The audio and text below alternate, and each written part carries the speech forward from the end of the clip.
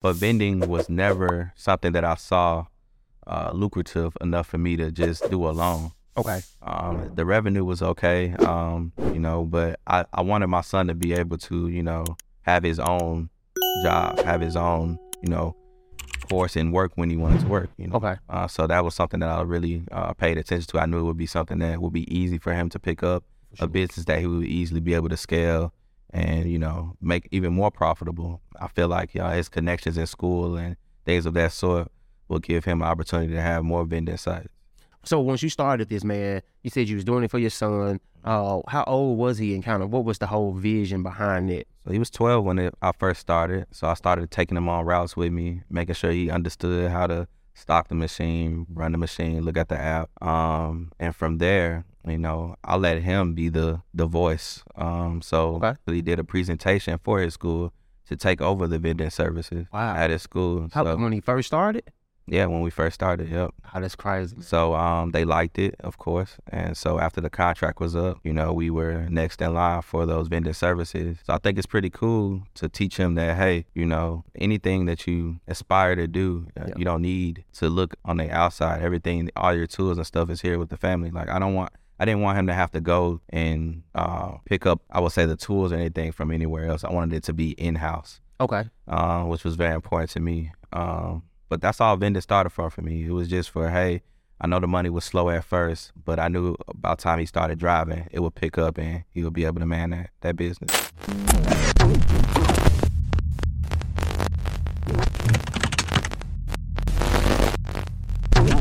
Hey, what's going on, everybody? Listen, welcome back to another episode of the Equity Tap. I am extremely excited to be bringing another interview to you guys. I think you guys are going to learn a ton. I got one of my good friends, Lyndon, with me. So, Lyndon, what's going on, man? What's going on, man? Man, look, I appreciate you taking time out of your schedule to come through, talk to us. I know we kind of talked a little bit before doing the podcast or whatnot, but the goal, of course, is to help entrepreneurs. I know you've seen a lot of success in your career, things like that, man. So we want to dive into this. But do me a favor, man. Tell everybody kind of who you are, some of your credentials, where you're from, just a crash course on who Lyndon is. Sure. So I'm Lyndon Baskin. I'm with Harris & Harris Realty Group. I'm a real estate agent. I have a son, 14-year-old son, nice family, wife. How long you been married, man? Oh, man, 12 years. Cool. How did you meet your wife? So I met my wife at school, actually. So we've been together for quite some time. For sure. Continuing, what we started. What did you go to school for? I went to school for education. Had a minor in mathematics, which didn't work out too well. But I got my degree in health and human performance. Okay. And so after that, I left school. Let me ask you this real quick. What is health and human performance? Like, what is that? So health and human performance is any type of movement with the body. So mechanics of the body, kinesiology. Okay. How the different parts of the body operates and moves together and how they work together. Okay. So once you finished up with that degree, did you get into that career field? How did that work out for you? Nah, actually, when I graduated, I came back to Memphis, my home. I got married immediately. How old were you when you got married? 24. 24. When I got married early, it definitely changed a lot. I had to cut off a lot of friends, a lot of things that, I was doing in the past. It just was different. I was just more focused on my family.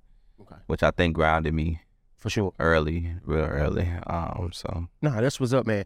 So just thinking about, your entrepreneur career and things like that, man. I know we talked. I know you've had a career in government. You've had a career in real estate, which you're still pursuing. And as of recently, you got into the vending machine. Like, where did that entrepreneur spirit come from? Is that something that you've always had, or it was just something that was created out of necessity? How do you look at that? I always wanted more.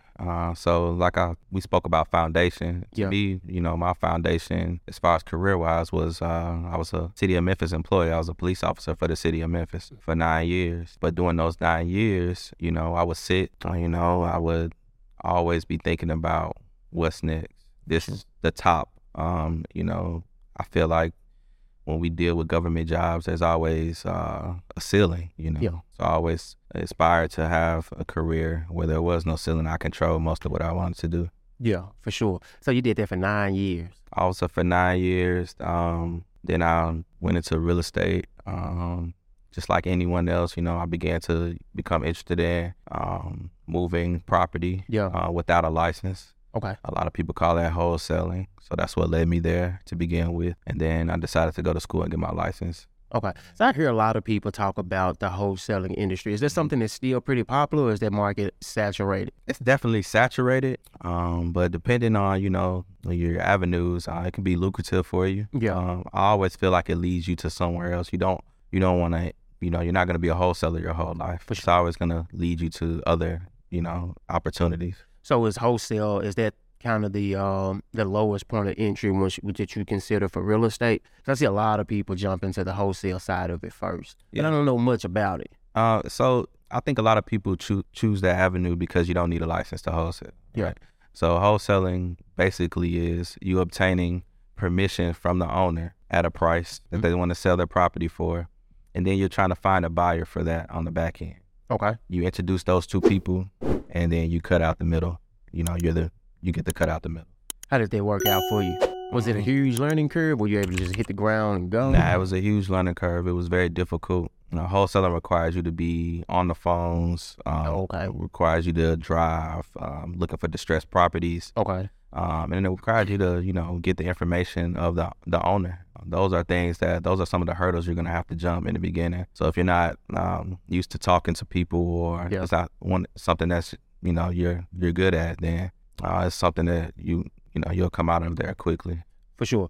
Do you feel like, in your previous careers that you were in, did they prepare you for this? Like, what was the biggest learning curve that you had to face when it comes to jumping into the wholesale real estate game? And just, I guess, real estate in general, because I know you transitioned. You said you got your license. So talk to me a little bit about that transition. But before you do, like, what was some of the biggest learning curves that you had to face as a wholesaler? Me, the learning curves was legal. You wanted to... The legal side of things? The legal side. Okay. Absolutely. Because I didn't want to be caught doing business unethical or legal. So that was the biggest hurdle for me, making sure that, I was, servicing my client the best way and legally. Okay. Other than that, it just, caused me to, have a deeper passion for real estate, which is why I decided to go ahead and get my license. What do you mean a deeper passion? Like what deeper passion meaning like I saw that my revenue could never be capped. Like I was able to obtain this. So you got passionate about the money, untapped potential. Yeah, for sure. Ain't nothing wrong with that, man. Now, do you currently have real estate properties yourself, or do you just focus on buying or working with buyers and sellers? So both. My first passion was to own a few properties myself, which I own 2 properties now that we're renting out. So kind of going back, let's transition a little bit. You talked about entrepreneurship, and I think that's a good place for us to kind of transition, because there's a lot of people that are looking to get into business, especially, as we look at the economy now. I think COVID, man, really changed a lot of people's perspective. They were sitting at home, they were watching TV, they were watching a lot of YouTube, and I think people just got inundated with so much information. So now that we're coming out of this whole COVID thing, people are starting to look at entrepreneurship and taking it serious, because jobs got shut down, industries got shut down, all of this stuff, man. So once you think about entrepreneurship, somebody that's sitting at home watching this interview, what type of advice would you give them as an entrepreneur based on what you had to overcome? It's funny, you mentioned jobs. I feel like, to be honest, they make it, businesses and companies have made it more easy to get a job. It just shows us how, the word I'm looking for is, it just shows us how adaptable they could have been. So before pre-COVID, we could have been working. We could have been working at home, right? Yeah. But now we have this COVID and these disease happen. Now you want to make it comfortable for us to work from home. Mm-hmm. And so as far as, the entrepreneur side, I would say, for me, the entrepreneur side, just like I said, just started from wanting to not have a ceiling. I didn't want to have a ceiling at all. But every avenue that I chose, I always knew it would lead me to real estate. And really, to be honest, every time I hear someone talk about entrepreneurship, it's kind of like they think they have to recreate something or invent something new. Okay. Entrepreneurship to me, it never looked at it that way. I never looked at it as I had to create something new. I just had to figure out which path best suited me. Okay. And I think that's that's the advice I would give to anybody looking to, you know, step out or move out of their work is don't look to create something new. Understand that, you know, the blueprint, everything is there. You just have to, you know, follow it and find a mentor to guide you through. That's a dope perspective. That's some great advice. And that's true. You know what I'm saying? As entrepreneurs, we think that we have to create something from the ground up. But what I've recently realized is in any industry, like in any market that's a big market, there's always things that's overlooked in that market. And really, as an entrepreneur, all we do is solve problems. So if you look at any industry and say, okay, cool, where's the problem? Where's the pain point for most people? You ain't got to reinvent the wheel. Just figure out how to make that pain point a little bit easier, man, and you can create massive success. That's how I ventured into vending. Okay. Yeah, tell me about the vending industry, man. I knew that I wanted to create a job for my son where he can work for me. Okay. So I, you know, ventured into vending. I bought a few machines, and I would just go by different businesses asking for their service, you know. Was that before you jumped into real estate, or how did it? It was what's the timeline? Around the same time. Okay. I kind of actually went into vending and real estate at the same time. Gotcha. But vending was never something that I saw lucrative enough for me to just do alone. Okay. The revenue was okay, you know, but I wanted my son to be able to, you know, have his own job, have his own, you know, course and work when he wanted to work, you know. Okay. So that was something that I really paid attention to. I knew it would be something that would be easy for him to pick up, a business that he would easily be able to scale and, you know, make even more profitable. I feel like, you know, his connections in school and things of that sort will give him an opportunity to have more vending sites. Actually did a presentation for his school to take over the vending services. Wow. At his school. When he first started? Yeah, when we first started, yep. Oh, that's crazy. So they liked it, of course. And so after the contract was up, you know, we were next in line for those vending services. So I think it's pretty cool to teach him that, hey, you know, anything that you aspire to do, you don't need to look on the outside. Everything, all your tools and stuff is here with the family. Like I didn't want him to have to go and pick up, I would say, the tools or anything from anywhere else. I wanted it to be in-house. Okay. Which was very important to me. But that's all vending started for me. It was just for, hey, I know the money was slow at first, but I knew about time he started driving, it would pick up and he would be able to man that business. Okay. So what was his resistance? Was he excited once you bought the machine? Did he throw up some resistance? How did you handle it? Absolutely wasn't excited. And to be honest, I still don't think he grasped the whole idea of he has his own company. Okay. Which is great though. Yeah. It's great because these lessons will, you know, help him further down the line. So no, he wasn't excited. He hated stocking the machine. Yeah. But I knew that it would benefit him in the long run. And so we had our, you know, negatives about it. But people, I mean, buying him the vending machine was tough. It wasn't easy. Yeah. You know, it was, you know, money that I had to, you know, put in. How much is like the startup cost for somebody who's wanting to buy one for their child? Buying a vending machine, you're looking at a refurbished one, because I would never buy a new vending machine. Okay. That's one thing. But a refurbished one, anywhere from $1,500 to $1,700. How much are they brand new? Brand new, you're looking at $3,000. Okay, almost double the cost. Almost double the cost, absolutely. And so you don't see the benefit in buying anything new, start with new equipment at all? I would recommend starting with new equipment. A vendor that we use refurbishes the equipment. So when it shows up to my garage, I always had the vending machine shipped to my garage first because I wanted to work on it. I wanted to play with it. I wanted to put snacks in it. I wanted to vend it. I wanted to learn how to, if this breaks, how does this work? Gotcha. Which got me involved into my next, you know, business. And when I, you know, backing up, we talked about earlier, you're not having to create anything new. Yeah. So I knew that with the next business that I want to buy, I didn't want to create a business. Mm-hmm. So I looked for businesses that were already established, that were already doing well. Gotcha. That just probably needed a young, innovative, you know, mind. Yeah. And that's how we found Ventronics. Ventronics was the only vending repair service in Memphis. Okay. They also, every machine I got, they moved it. Anytime I needed help, I would call Ventronics. Okay. So I was like, man, who's behind Ventronics? And so that's how we got into the negotiations to purchase Ventronics. Wow. Okay. Hold up, man. We got to rewind this because you dropped a lot of, you know what I'm saying? You talked about a lot of things that I'm curious about and I want to learn a little bit more about. So once you think about like the vending machine industry, one of the things you said was you got it shipped to your house because you wanted to work on it, you wanted to see it. Like, what is the marketing? How do you find locations? You know what I'm saying? What snacks sell the best? Like, what's that whole mindset? And I ran into you at a gym. You was restocking one of the machines. And if I'm not mistaken, you had that machine wrapped. Yeah. So what's that whole process and how create success in vending?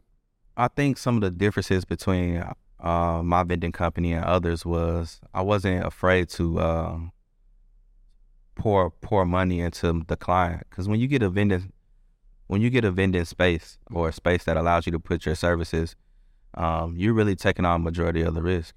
It's not, you don't pay them, you're just providing a product for them at a price. You're taking on the majority of the risk because you want to know the traffic and things of that sort. For sure. So what I did was I told the people that I met with, and if I was trying to get a space, I would set up an interview, a consultation rather. And how did you find these people? I would just go into buildings. Okay, you would just walk in cold. Yeah, I would walk in cold. I would wake up. I would put 5 businesses on my list every Friday. I would put 5 businesses I would like to put a vending machine in. I didn't check to see if they had one. I didn't care. I wanted to just speak with someone. So I would go in, speak with HR. They would give me a person to contact, and I would set up a consultation. And my whole pitch was, we want this machine to be a part of your building, be unique to your building. So we have a machine at Ambition Fitness, which is a gym. Yeah. I wanted the machine. Shout out to Rick. Yeah. I wanted the machine to be tailored to them. Okay. So we wrapped it with Ambition Fitness on there. So it feels like it's his machine. Yeah. Right? It feels like, it's a part of the building. Advertisement, bro, and it's genius because you think about somebody that's at a gym, right? They've already bought into the personal trainer's brand. They bought into the vision. So once you wrap that machine, now they think that that's the owner's machine, and they're more likely to, I don't know, I'm just thinking that may be the case. They're more likely to spend more money. Absolutely. They think every time something's wrong with the machine, they call Ricky, but really it's our machine, right? Yeah. Because it's branded. His brand is on. Sure. And so that really kicked us in the door. Yeah. We never, we have owned 6 machines, and all of them are wrapped wherever they are. So the recording studio, 4U recording, they allowed us to wrap it. 4U recording on the side is great. I mean, those are just some of the little things that we did to get going. It was nothing special. Yeah. Nothing special. I just used to wake up and say, hey, this building needs a vending machine. I would write them down, write the addresses down, and go to them. Was that something that you just automatically thought of wrapping, or did you take a course in vending? Like, how did you learn everything? No courses. Just trial and error. Just trial and error. The vendor that refurbishes the machines has a tech. Okay. And so if I had any issues, I would reach out to him. Okay. And from there, I got introduced to Ventronics. Okay. Which she allowed, she taught me things about the vending machine as well. Gotcha. Every time she came out, they would move it. That's how I got familiar with the machine. Okay. So basically, man, so if you're thinking about like getting into this industry, does Ventronics, is that something that's a national brand that people can tap into anywhere, or that was just something that was unique to where you were at and you had, that relationship? It was unique to our area, our region. So they're the only vending repair service in Memphis. So I needed an extra resource to help me with things that were just out of my control. Like moving a vending machine is pretty, it's tough. It's a pretty big machine, yeah. Pretty big machine. It's tough. I remember the first one we moved by ourselves was just me and my son. Yeah. And it was probably, we ended up getting the job done, but, it was tough. Yeah. And it's not a lot of money up front, in that.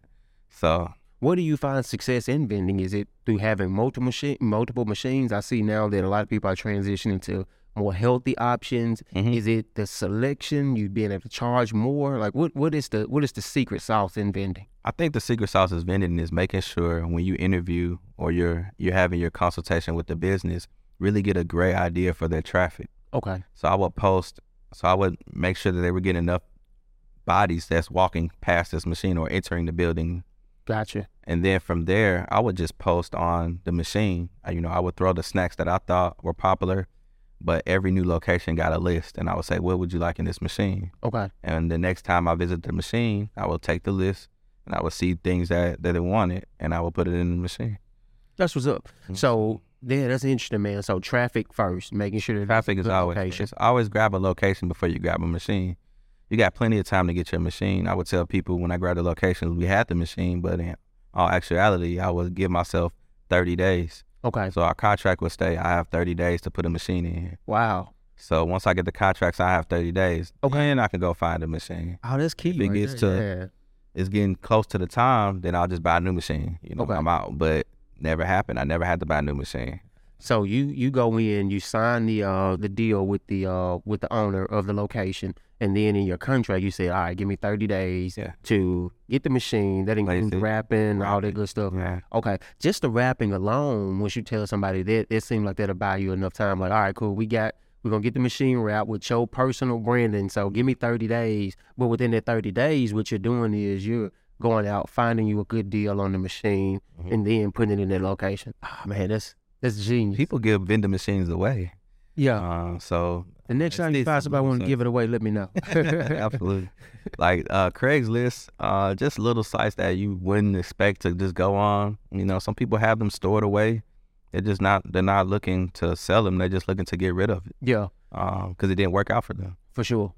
Why do you think it don't work out for people? Like, what in your success? Of course, you started, from the bottom, and you work your way up through trial and error. But seeing other people, because I can do this all the time. Like, I can look at other T-shirt vendors and I can say, I understand why they're not creating the success that they want, because I knew a lot about the industry. What are some of those things that you see people do that don't allow them to create success in the industry? Just not persevering through the no's. You're going to get told no a lot. And you just have to find the right location, the right traffic. Why do you think people are so afraid of no, bro? Why do you think they are afraid to hear no? Because they're not used to hearing it. Some people grew up, and it's like, I can speak to this like for my son. He grew up much different than our kids grow up much different than completely different. Yeah. And although I want to tell him, hey, don't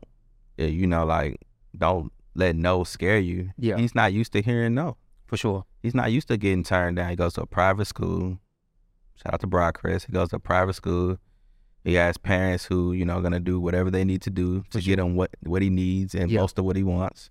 So he's not used to hearing no. That's it's tough. That's a huge one, man. I don't know if you know this, but while I was in college too, one of the things I did was network marketing or multi-level marketing. I knew that. And bro, let me tell you something. You get used to hearing no. Used to hearing no very often. So I got over that fear of no, because we all have it. And similar to the way that, you're raising your family up, I think about that with my daughter all the time, because she goes to private school and she has parents, that have created a level of success to where she grew up completely different. She don't know some of the struggles that, that we had growing up. It's just completely different for them. But a book, and I talk about this almost in every episode, bro, but I'm going to have to get some stock in this company. But a book, bro, that I read that completely changed the game for me when it came to hearing no was a book called Go for No. Have you ever heard it before? I haven't. Oh, you got to get it, bro. I'm going to send you a copy of it. It's a real quick read. It's a story. But it talks about just going for no and how most people won't say yes until their fifth no. And we stop the transaction as salespeople too soon. But if we continue to get no, eventually we'll get yes. And what he broke down in his book was he was talking about people's definition of failure and success is incorrect. And what he said is most people think if you're going towards the direction of failure, you're automatically going away from success. But that's not the case. You know what I'm saying? The more you fail, the closer you're getting to success. So failure looks like no. So how can you continue to get more no's, and how do you learn from those no's? Okay, what did I do right? You know what I'm saying? Did I say something wrong? Was it a better way I could approach this? So you find out all your data in action. And the only way, to get out there and get that data is you got to take action. And you can't be afraid, to get that no. No, you can't be scared of the no, especially in real estate. You talk about that fifth that fifth no, and then the next is the yes coming. That's how real estate mostly is. If you're asking to be their realtor, they're gonna say no at first. Yeah. You gotta stay persistent and stay top of mind. That's really important, staying top of mind. For sure. How do you stay? What have you found that works for you when it comes to staying top of mind? Staying top of mind can be door knocking. Okay. If you're a beginner real estate agent, it could be sending out flyers to your community. Okay. I joined my HOA, which allowed me to become a lot more personal with my neighbors. Gotcha. And which is where my first real estate deal came from. It came from my own neighbor. I always felt like if I couldn't sell to my neighbors, if I couldn't sell to the community that I lived in, if I couldn't sell a house there, then I couldn't be in real estate. Yeah. If your neighbors don't trust you, yeah. no one's gonna trust So you got to work on yourself a little bit if the people closest to you don't trust you. Absolutely. I think that carried me a long way, and that's why I was so successful when I first started as an agent. For sure. So going back to the vending machine, so you were telling me prior to the interview, and you kind of alluded to it just a second ago, was the acquisition of another company that was servicing. Man, so I've sold a company, you know what I'm saying, and I've never seen, prior to me selling the company, I've never been in the process of figuring out, you know what I'm saying, how does that work? I've never been a part of the company that got sold. I never saw anybody in my family sell or buy companies. So this was all new to me. Like, I can tell you the process of how to sell a company now, but of course, prior to that, I didn't know anything about it. So how did that whole thing start to acquire the company? So in my mind, I wanted to buy a company that was already existing, but I didn't want to franchise. Okay. I didn't want to go after a franchise like a Subway or a Chick-fil-A. Why didn't you want to do like franchising? Because I saw that in most franchises, I had to be there majority of the time in the beginning. Gotcha. And so that was something that I knew as a real estate agent, I didn't have time for. Gotcha. Okay. So I Googled and I found a website to where they actually display businesses that are existent, in your area. I can't remember the name of the website, but if you Google it, it'll pop. They display like businesses for sale? For sale, like an eBay, but it was current business for sale, tell you how much the business was, how much the revenue was, and things of that sort. But I didn't find Ventronics that way. I just found Ventronics. I just asked them one day, hey, are you guys looking to sell? Because they were, elderly. Okay. And I was like, are you looking to sell the business? And she was like, how did you know? And I was like, I did. Just gotta ask. Just had to ask. And that's just, from being, comfortable, with the question, asking the question, are you willing to sell the business? Yeah. And from there, we were able to, get something done. Did you take on like investors to make the deal happen? I wanted to. I really did. I don't know why my mind always goes to who can I get to help me with this as far as money wise. But in the end, I'm glad I didn't, because my vision for this business is to be a family-oriented business. Okay. Somewhere where I can, employ my family and empower my family, to make money. I mean, okay. When you say family, you thinking about like your son? Thinking about my son, my brother, my sister. Gotcha. They all have 9-to-5, which is nothing wrong with the 9-to-5. No. I'll never discredit any time I spend with the police department. Like I said, it created a great foundation for me. For sure. But I know where those 9-to-5s have those ceilings. Yeah. And I want to empower my family. There is no ceiling. Yeah. There is no ceiling. And so I thought the best way to do that was to, buy a business and employ my family. That's what's up, man. I'm the same way, bro. You know what I'm saying? And it's something beautiful, man.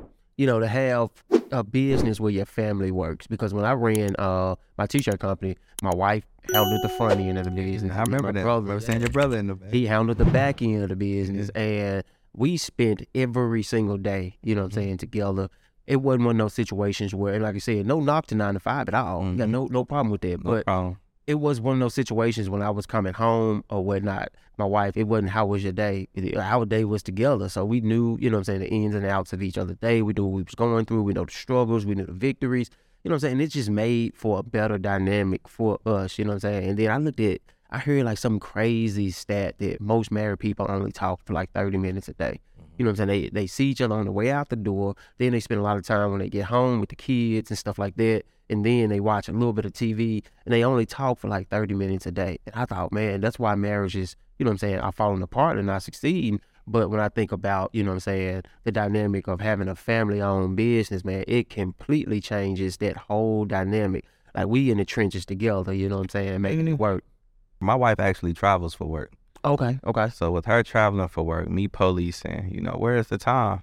But it's definitely allowed us to be home more. Yeah. And just the whole aspect of my family just, able to enjoy themselves and not have to worry about taking off or, hey, I can't put this time in. That's different. It's different when you book a vacation and you don't have to worry about when you're coming back. Yeah, man. Most people don't understand that, but I've been able to book a vacation and I'll book the comeback when I get there. Yeah. It's so interesting because, as an entrepreneur, sometimes we take some of I wouldn't say we take it for granted, but because it's just another option, we don't think about how many people don't get an opportunity to take advantage of that. I remember me and my wife, we were vacationing in Jamaica right when the pandemic hit. Yeah. And, you know what I'm saying, everybody around us was panicking like, man, we got to get flights out of here. We got to do this and we got to do that. My wife is just like, yo, what we going to do? I'm just like, well, we'll just ride it out. What better place can you be but in Jamaica, like locked in, you know what I'm saying, during the pandemic. Yeah, man. But entrepreneurship brings on all those benefits, man. And I think it's so interesting, bro, because you may have noticed that you wanted to be an entrepreneur early, but you took the traditional path. I recognized it early and I jumped straight off the bridge. You know what I'm saying? And that came with different struggles as well. I'm not going to say that it was the easiest route because I didn't have a lot of financial backing from that 9 to 5. I was literally hand to mouth for at least the first 5 years. You know what I'm saying? And a lot of people don't realize, but yeah, I stay in the trenches for a minute. But after we kind of got over that hump, man, things got real good when it came to entrepreneurship, man. It's just fear. Yeah. I'm always going to go back to that fear. I didn't jump right off because I was scared and I was comfortable. Yeah. I was getting a check every 2 weeks. Boy. If I'm getting paid every 2 weeks and I can pay my bills, then you have to look at yourself like, well, what else do I really need? Like, but when you talk about that generational wealth, that's just not going to happen, in that field for me, not policing. Yeah.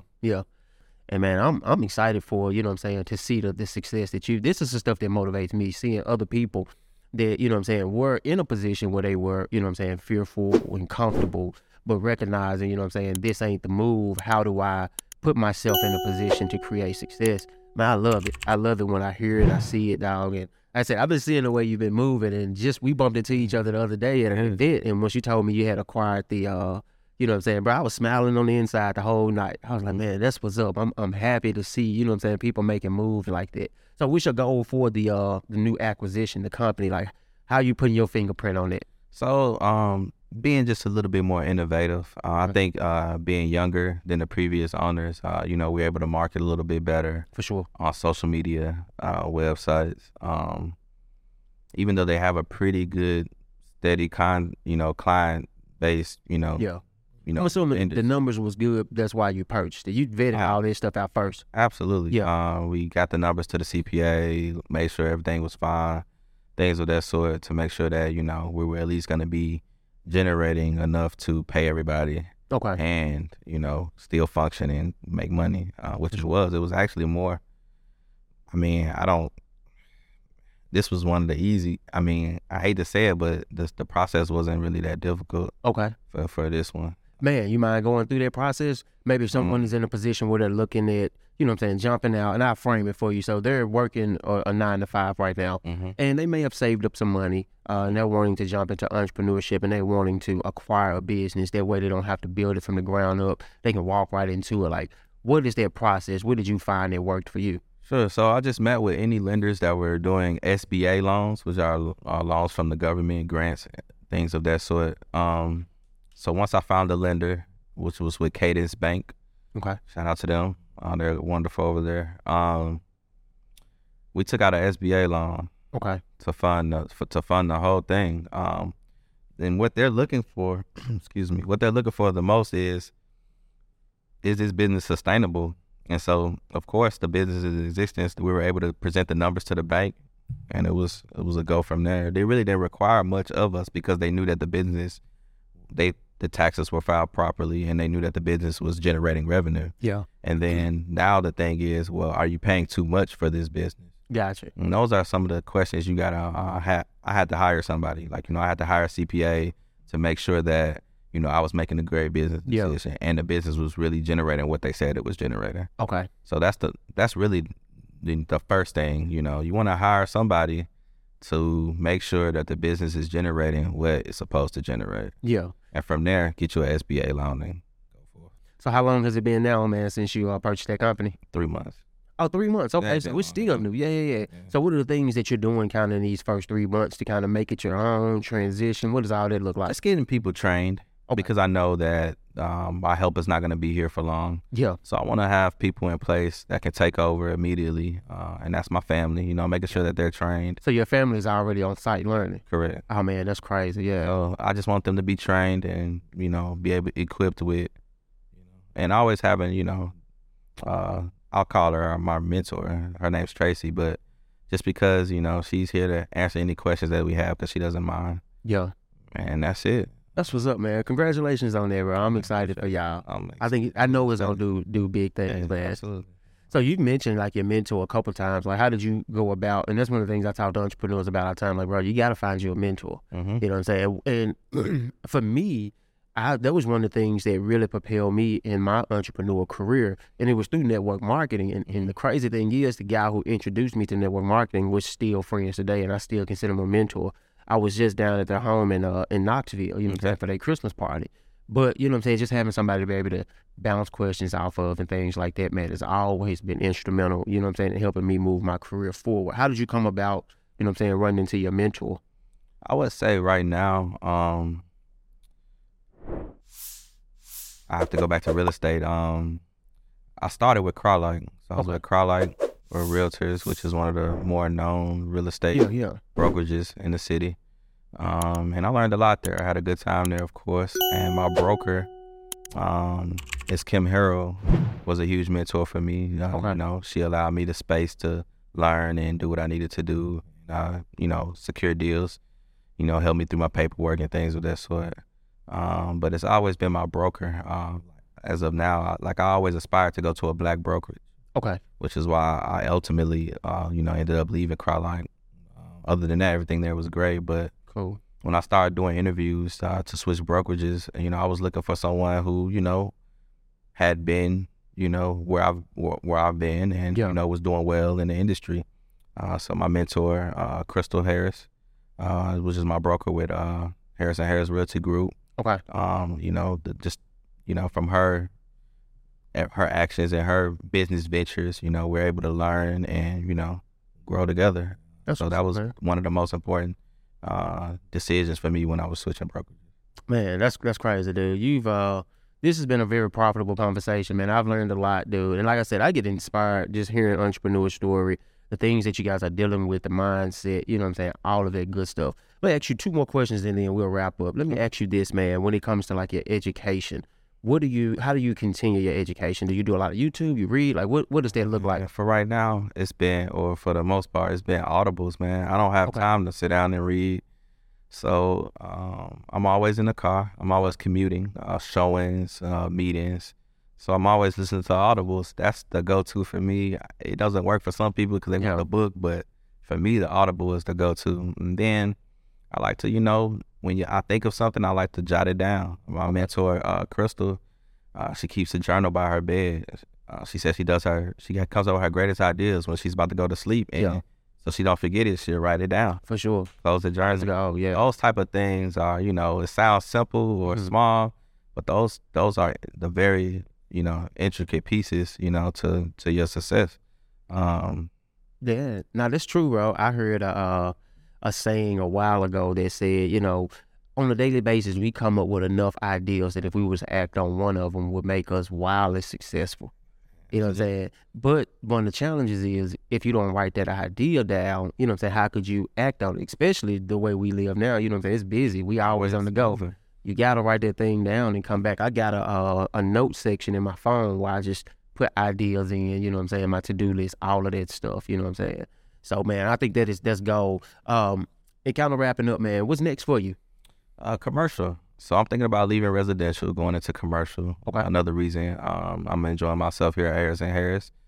She's giving me the floor and the opportunity to, to branch out, learn as much as I can, and branch out into the commercial side. I mean, I'm not gonna set residential down, but commercial is what I'm really focused on. I really like the aspects and the intricacies of the commercial. Okay. Do you find that commercial is less competition? What's the draw towards commercial? The draw to commercial, it's a bit longer of a process, less competition, but it's more profitable again. Okay. I think about like some of the agents who brought like Whataburger here.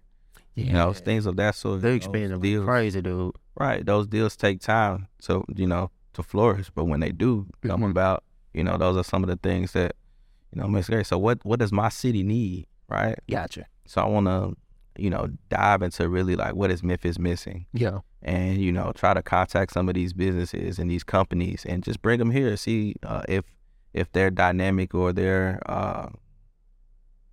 traffic, do we have that here? Yeah.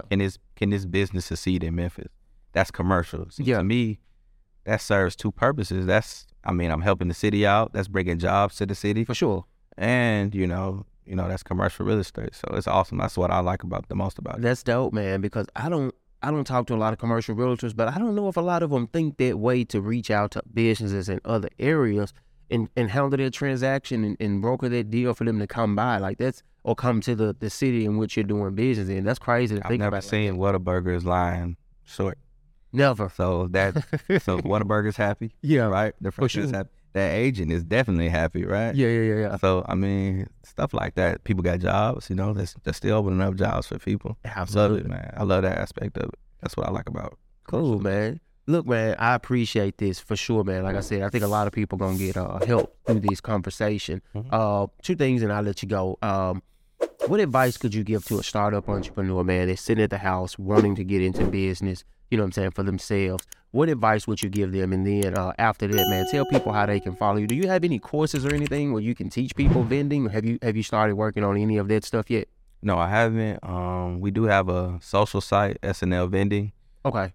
Yeah, give everybody how they can keep up with you, and then any advice that you want to leave, man, towards entrepreneurs as you close out. That'll be great. You can follow me on Instagram, and most of my tags are the same. The Grit and Grind Realtor. Spell it for me. TheGritAnd. Okay, cool. Let's just figure GRIND Realtor. Yeah. Other than that, my advice would be, man, you don't be scared. That was the biggest hurdle for me, was overcoming my fear of not thinking I can do what other people have already done. Don't try to reinvent the wheel. And one thing that really worked for me was just being social. I was not a social person. I don't feel like I am now, but I see you in enough places. You're social. That's because I know that's important. For sure. It may seem small. You may not even meet anybody when you go to a social event, or you may not talk to anybody, but them just seeing your face and knowing what you do, it's gonna go a long way. I remember when I first started, I didn't know how to be. I didn't know where to turn to be social, so I just went on Eventbrite and typed in Memphis, and I hit the free filter button. So I went to yoga classes. What does that have to do with real estate? Nothing. But I met people. Yeah. And we were doing yoga. I sold somebody a house. Wow. I just went to all the free events. It's just something you have to adapt to if you're thinking about, scaling your business to a large. Yeah, man. That's dope. Grant, do you follow Grant Cardone? Yeah. Grant, one of the things that he said was your biggest challenge is not enough people know about you. Mm-hmm. So like you said, man, just getting out there being social is huge. You know what I'm saying? I built my whole business. I tell people all the time, I'm not a salesman at all. Mm-hmm. You know what I'm saying? I built my whole business off of networking. You know what I'm saying? And meeting people, servicing people, letting them refer people to me. I built my whole company. You know what I'm saying? We did millions in sales on an annual basis, and I didn't go do it. There was times in my career where I did go door to door. I'm not gonna lie, but for the most part, that wasn't my story. You know what I'm saying? I just networked. I got real good at networking. Where were we at last week? What was that? Christmas party. It was at a Christmas party. Man, yeah. 100 Black Man Christmas party. And I spoke to a lot of people, but I probably gave one person my card. Mm-hmm. When I woke up the next morning, I had like 50 new followers. Wow. All I did was post a picture and say 100 black men. I had about 50 followers now. That's not, my goal to have a whole lot of followers, but it lets me know that somebody saw me at an event and they know that I'm a realtor now. Yeah. So that's important. That's huge, man. 50 followers from, just one event. Yeah. No people, I didn't know them. I recognized them when I hit the accept button, and I recognized them, but it was just I recognized them from the event. That's what's up. And now they know that I'm a real estate agent. So hopefully I can stay top of mind. And when they think about buying or selling, they'll think about Lyndon. You come to mind. Man, that's what's up, man. Like I said, this has been a profitable conversation. Listen, if you're an entrepreneur and you're looking for ways to grow and scale your business, if you like content like this, do me a favor, go ahead and hit the subscribe button and also hit the notification button so that you can continue to get conversations like this. Also, if there's information that you need as an entrepreneur, if you want to see other people come on this channel and we interview them, put that in the comment as well, and we'll do our best to start reaching out to those people so that we can bring you guys more content like this. Man, again, this has been crazy profitable, man. I appreciate you coming through and doing this for us, man. Look, as as your business continues to grow, I want to get you back on so that you can continue to tell people about the stuff that you got going on. Time and place, man. I'll be here. Say no more, man. Good deal, bro. I appreciate you, homie. All right, thank you.